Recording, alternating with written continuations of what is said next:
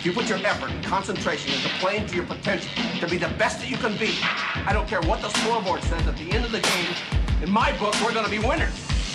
The talent for so many players today, the talent and the spotlight, it's taking them to heights that their character's not strong enough to support. I'm one of those set goals, achieve goals. I talked about faith, passion, obviously the drive with the guys that I've been around and the guys that surround me every single day. If I want to be one of the best, I've got to play with and against the best. Okay, so that which gets praised gets repeated. You're listening to the Hardwood Hustle, brought to you by PGC Basketball. Players, thank you for tuning in. You're listening to the Hardwood Hustle, broadcasting here in Washington, D.C. Special thanks to our friends over at PGC Basketball. Lead 'em Up, Team Snap, and Shot Tracker for all their support of the Hustle. Today, players, we're going to be talking about practicing to win. Not just practicing to check off the box that I practiced today, that I got my reps in, but truly practicing to win.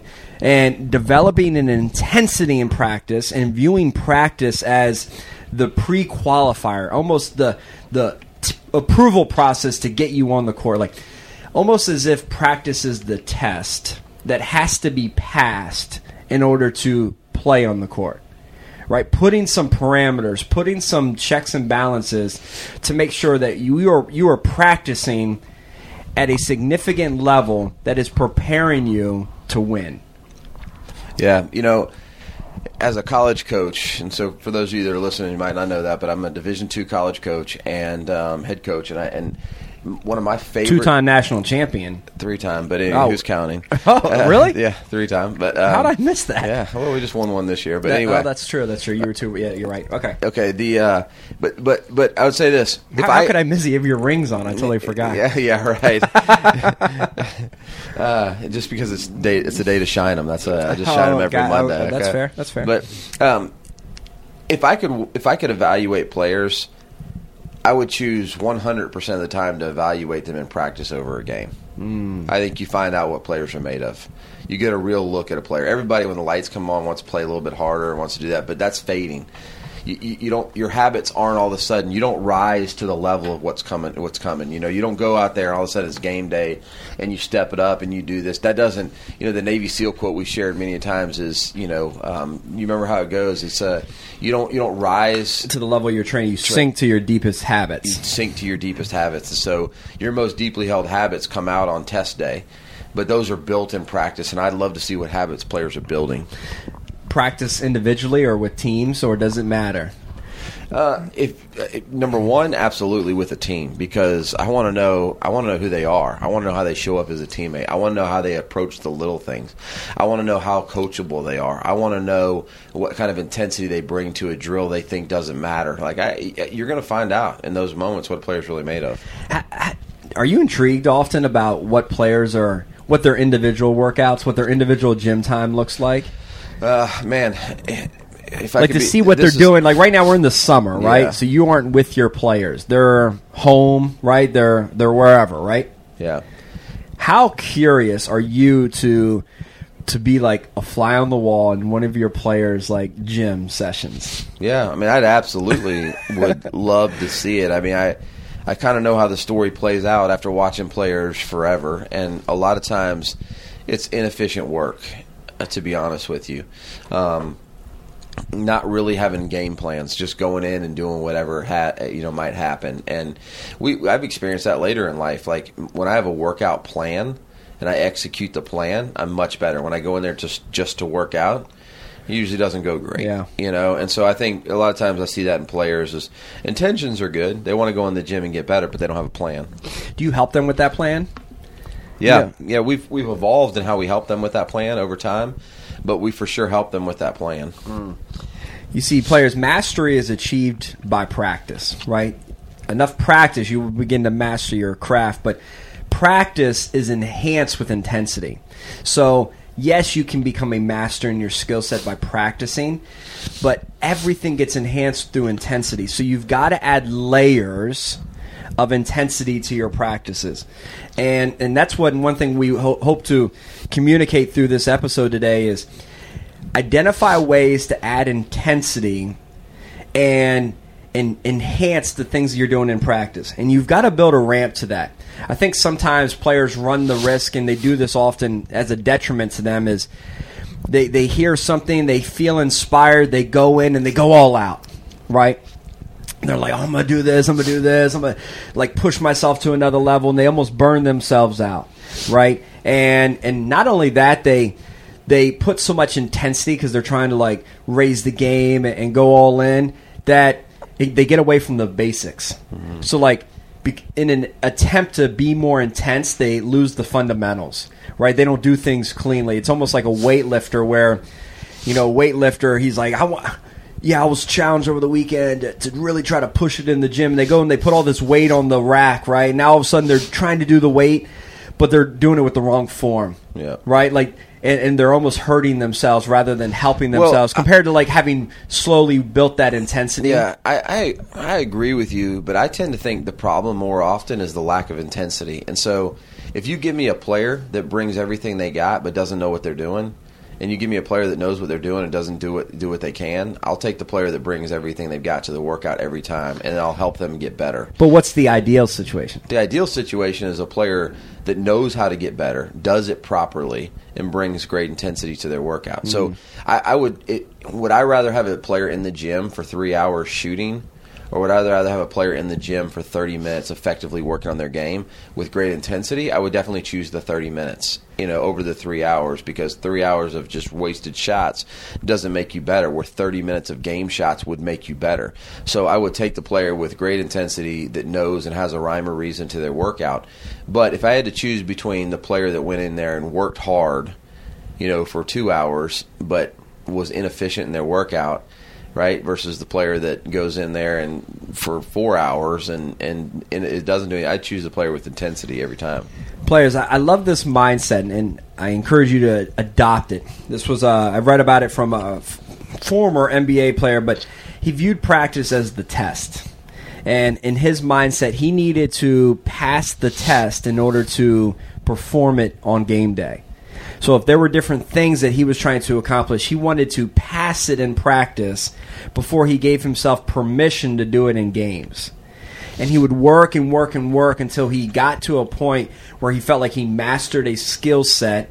And once he mastered that and he felt like he passed the test in practice, he was ready to unleash it. Now, obviously, there may be moments in games where you're going to pull that out even if you haven't fully mastered it, but it's more about a mindset. Yeah. A mindset of, I want to take this particular part of my game and I want to work on it so much and get it to a point where I feel so confident in it that once I step on the court, I'm ready to roll. Yeah. It's been qualified. Players make this mistake all the time. They experiment in games, right? And practice is bike riding time. Practice is where you figure out what you're good at, what you're not good at. I tell this to players all the time. But when we get into games, every player's job is to do what they do well. If every player is doing what they do well and not trying to get outside themselves, we can be a pretty good team. But most of the time, players can't separate those two things. It's like the progression tree that Kyrie Irving talks about. He doesn't use that term progression tree, but in essence, that's what it is. And he talks a lot about with his ball handling. I've listened to a handful of podcasts on that. People are always asking him, how'd you become this greatest ball handler? And he talks about this progression, right? He'll master the basic. And the moment he has that mastered and he's essentially passed that test of being able to dribble efficiently for 5 minutes with the left hand without any type of fumbles, like that type of mastery, right? All right, I've got that. Boom. And then he does it again with the right, and he's got that. And the moment he passes that test, he progresses. So he adds another wrinkle on it, okay? Like, dribble 5 minutes with my left, cross over to my right, and then bring it back. And he builds on that. And then once he masters that and passes that test, then he adds another element to it. And then once he passes that, and he keeps building this tree of progression. But it doesn't, he won't allow him to get to the next level of intensity or the next level of progression until he's past that previous task.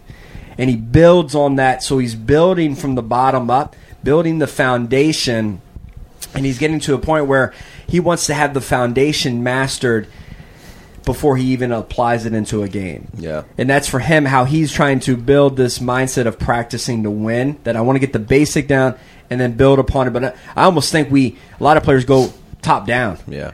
They start trying to do all the crazy stuff. Yeah, rather than mastering one ball, they start with dribbling 2 balls. Yeah. And, just little things like that. Because they want to jump into the intensity. So that's when I was talking about ramping up that intensity, right? Instead of just like jumping at it. I agree. Maybe I misphrased it, and the intensity, that can be done no matter what, like the energy, the enthusiasm, giving it all you got. I guess I'm talking about the levels of your game. Yeah. I think I misspoke on that. And the starting point is doing the little things great, and then you build on those. And I think as adults, we make this bad decision all the time. I remember Andy Stanley talking about this. He's like, how many of you do the mega workout? Like, you haven't worked out forever, but you decide you want to get fit, so you go to the gym for 2 hours, and next thing you know, you're sore for the next 2 weeks, and you can't do anything. Right? You're trying to get healthy in one workout, and it just doesn't work that way. You've got to build up to it. Yeah, and because you're not going to become a great ball handler in one workout. Right. Right. You've got to build to it. And players, I ask you a question: does anyone here know how to cook a live frog? Oh, no. TJ's looking at me like, what is this about? This Listen, the way you cook a live frog is you do it slowly. Yeah, if you love animals, tune out for a second. You do it slowly. And what happens is, if you do it slowly and you've got the live frog in the pan, slowly you increase the heat. And then what happens is the frog will become so hot, and by the time they realize that they are so hot, it's too late. They're done before it registers. All right? But unfortunately, if you had the heat all the way up and you put the live frog in the pan, it would feel the heat and jump right out. But when you do it slowly, they just slowly get acclimated to it, and then they become entrenched in it and they can't get out. And it's the same thought process from developing those levels as a practice player, right? All of a sudden, if you go in and you try to like go all in and try to do a 2-ball dribble, and like you're struggling and you're messing up and you're not getting it, all of a sudden you may feel like, man, this is overwhelming, I can't do it, I'm gonna back out of it, right? Compared to like slowly building that foundation and going one step at a time and just increasing the heat a little bit, increasing the heat a little bit, increasing the level a little bit, and then before you know it, 4 weeks goes by and you're entrenched in it. You're a ball handler, right? Like, your game has changed. But it happened with slowly increasing the levels as you went up, and before you know it, there you are. Yeah.